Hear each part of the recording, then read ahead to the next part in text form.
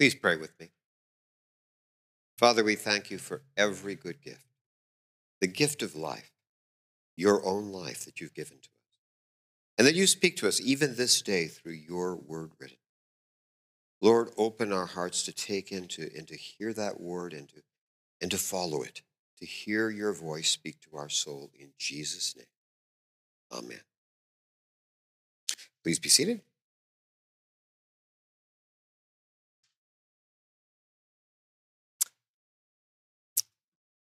Each year, as Anglicans, we focus on one of the first three Gospels. We look at John every year. We do Matthew and Mark and Luke, and this is the year of Luke. A lot of people really like the year of Luke because Luke has some of the most upbeat passages in the New Testament. Can you imagine the New Testament without the story of the prodigal son? Or how about the parable of the Good Samaritan? Or the thief on the cross? I mean, it just makes your heart sing, and it's just a beautiful thing. But Luke also has some really tough things, some very challenging passages. For example, he says, taught the parable of the rich fool. That's nobody's favorite parable. I feel confident that's no one's favorite parable. How about sell your possessions and give to the needy? That is not a crowd pleaser. How about this? Do you think I've come here to bring peace on earth? No, I tell you, but rather division. No one's grandmother has that in needlepoint over the dining room table. So today, we're having one of those more challenging passages from Luke. I want you to remember something. The gospel is always good news. So we have to see, what is the good news with that message? Well, actually, we have to put this in context. A main theme of the gospel is Jesus is on a journey to his death. He's on a journey to Jerusalem. Now, on that journey, Jesus had made it clear that a variety of people would not, in fact, receive the seed, the word. He remember the parable of the sower. He tells us, well, some of it just falls on the wayside, right? It falls on the wayside, it's trampled underfoot, devoured by birds. He says some of it just falls on the rock, and it withers away because it has no moisture, can't put down roots. And some of it fell among thorns, which choked it out. So he said, yes, some seed falls on the good soil. That's true, but a lot of seed doesn't.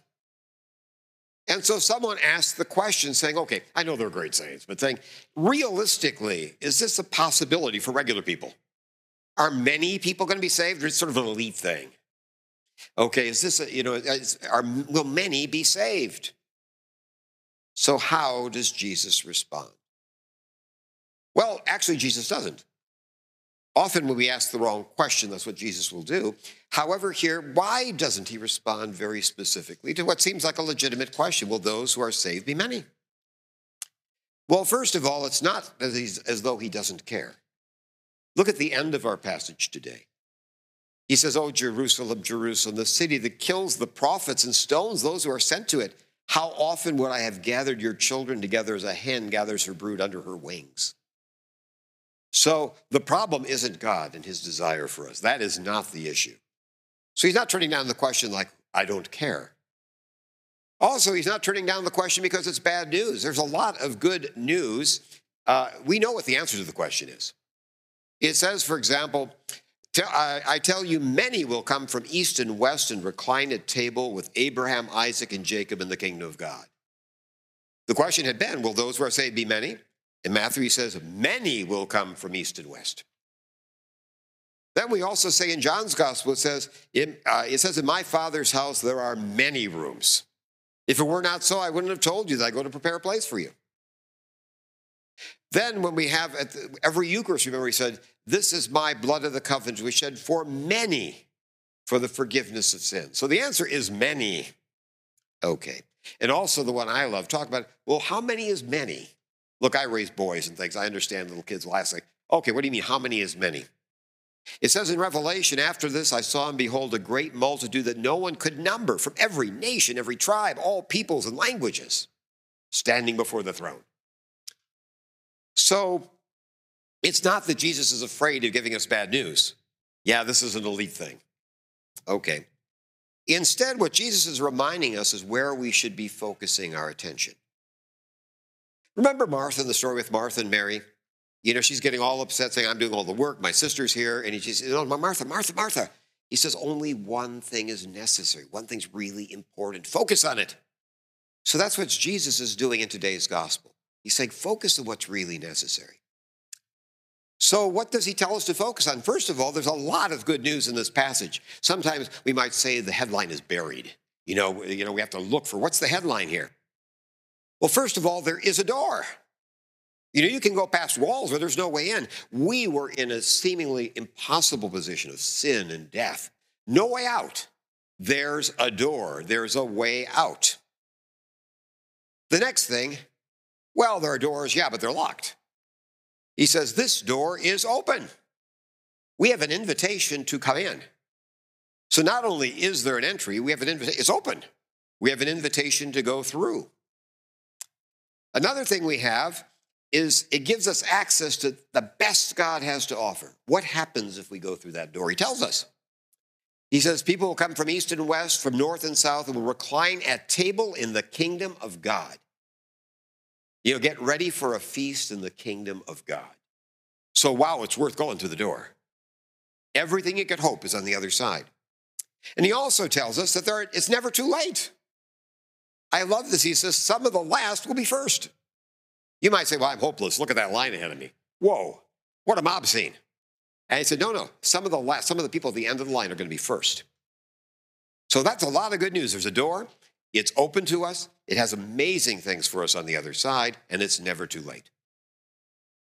But Luke, being Luke, provides us with some sobering facts. The first thing is that the door is narrow. The way through is not easy. Grace is, I love it, Bonhoeffer, one of the martyrs of the 20th century, famously said, grace is free, but it's not cheap. So it's going, matter of fact, the word he uses for strive to enter by, the word strive is the Greek word where we get the word agony from. It means it's an athletic term for when you're really putting everything, you've gone beyond the beyond. They have a special verb for it, it's called, in Greek that comes from where we get agony from. You got to strive. Okay. The next thing we're told about, sort of sobering facts, is the day will come when the door will close. The gate's not always open. The day will come when the gate closes. Also, it's possible to miss it. It's possible not to get in. He says, I tell you, many will seek to enter and will not be able. And finally, he says, you'll never be to the point where you can take it for granted. He says, some of the first will be last. Some of the people were just sitting around there and parked out the night before waiting for those doors to open, not going to go in. So some of the people in the back of the line are going in. Some of the people in the front of the line aren't going in. So this brings us the question. Jesus says, strive to get in. So how do we do that?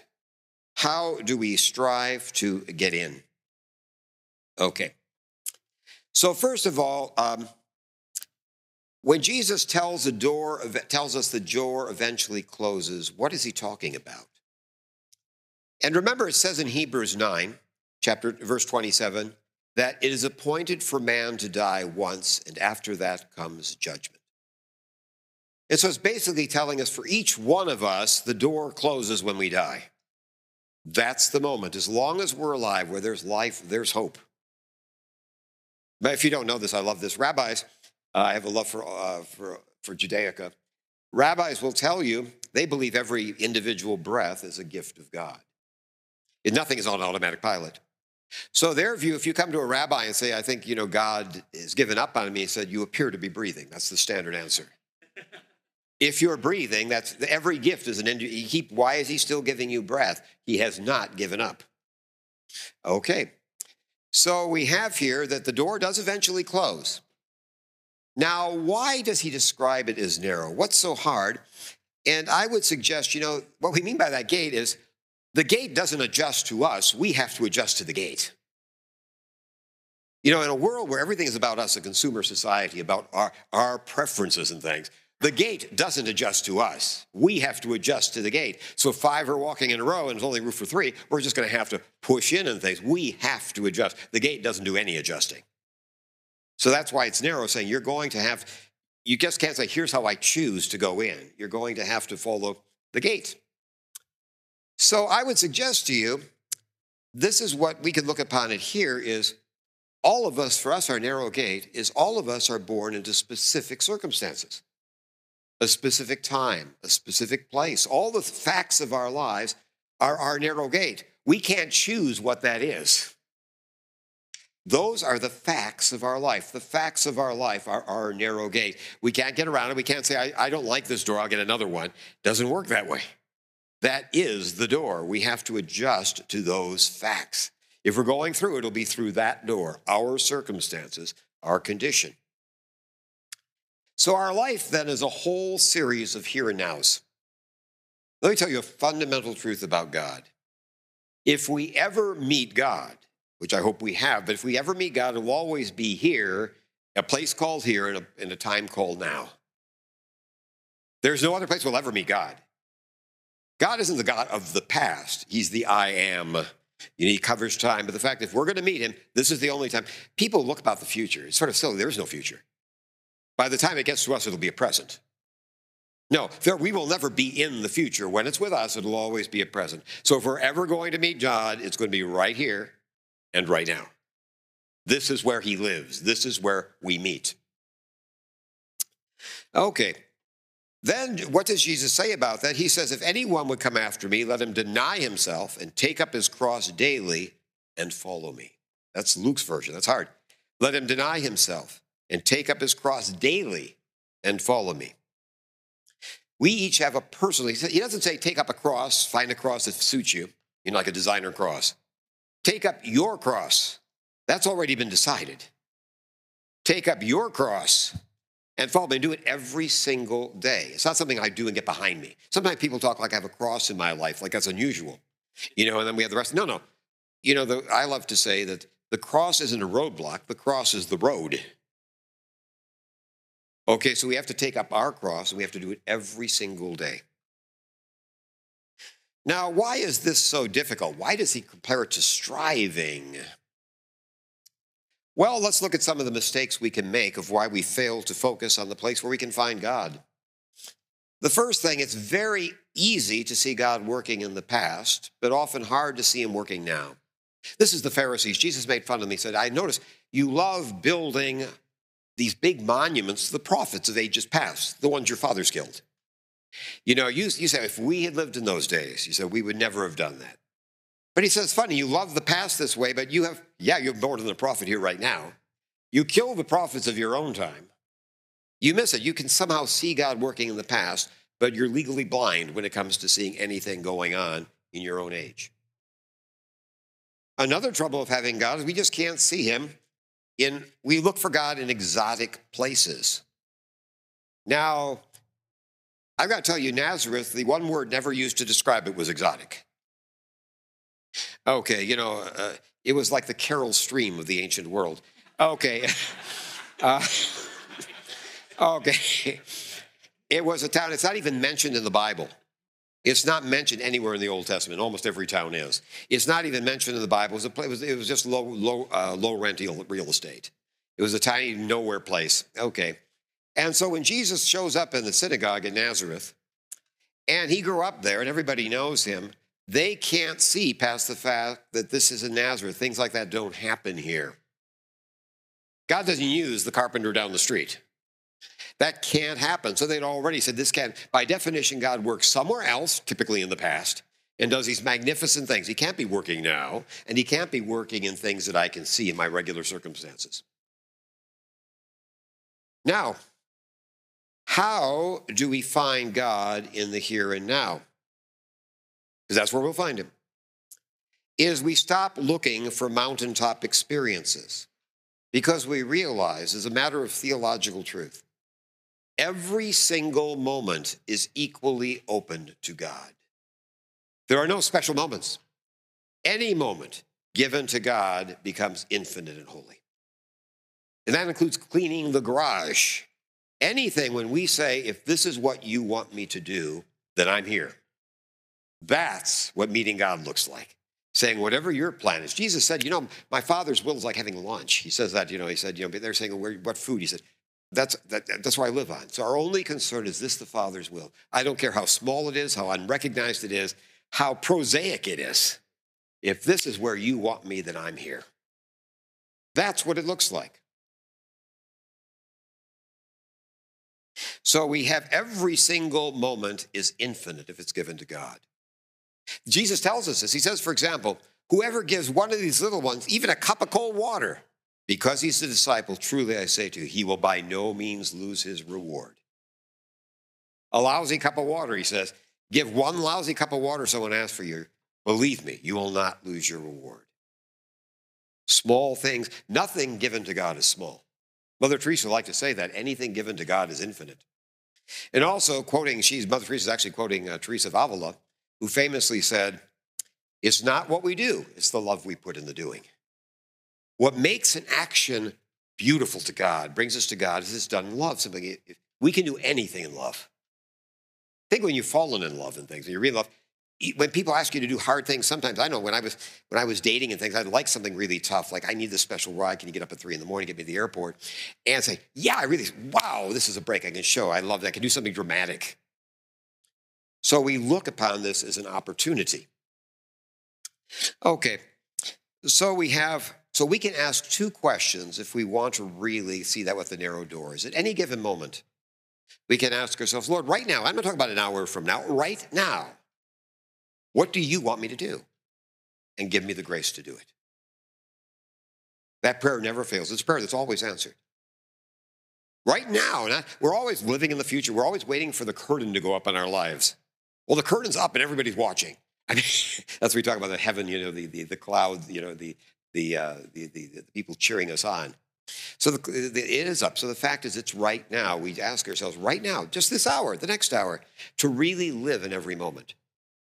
To realize that, if I'm talking about prosaic, the kind of thing, you're coming to a place like this and suddenly, I'm coming from Wheaton or something, you're stuck 20 minutes, you didn't think. And well, my view is, if that's where God wants me to be, that's good with me. What do you want me to do?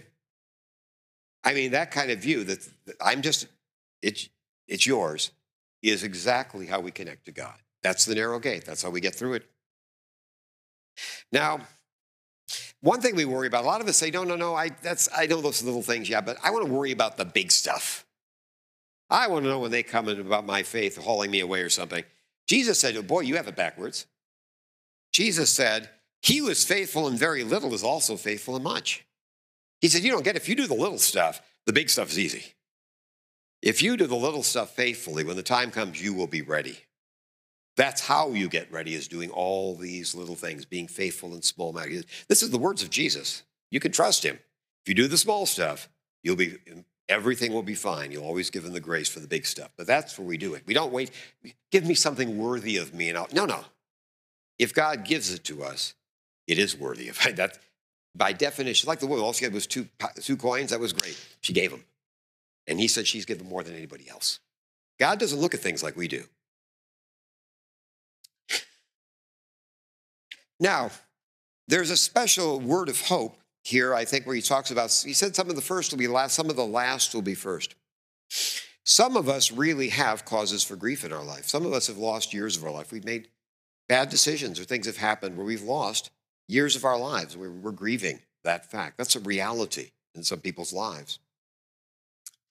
And, they have a beautiful thing. The book of the prophet Joel, they talked about these locusts, and he talks about the years of the locust, where everything was eaten up, nothing to show for it. And some people feel like, well, I'm hopelessly behind. My chance is past. But remember, what does the prophet Joel say? God gave a promise. And he said, I will restore to you the years of the swarming locust. God can restore lost time. And he does. And also, powerful thing from the book of Lamentations, we're told, the steadfast love of the Lord never ceases. His mercies never come to an end. They are new every morning. That's a promise of God. So again, everything changes in our life when we realize we meet God here and now. Every moment is transformed. Then we have an actual walk with God. That's the essence of we live our life in the presence of God. Now, the good news we said, the news of the narrow door is that it is always possible in our life right here and now to say yes to God, even in the midst of sin. Sometimes people say, if I had my act cleaned up, then I could do this. Some of us get the message wrong.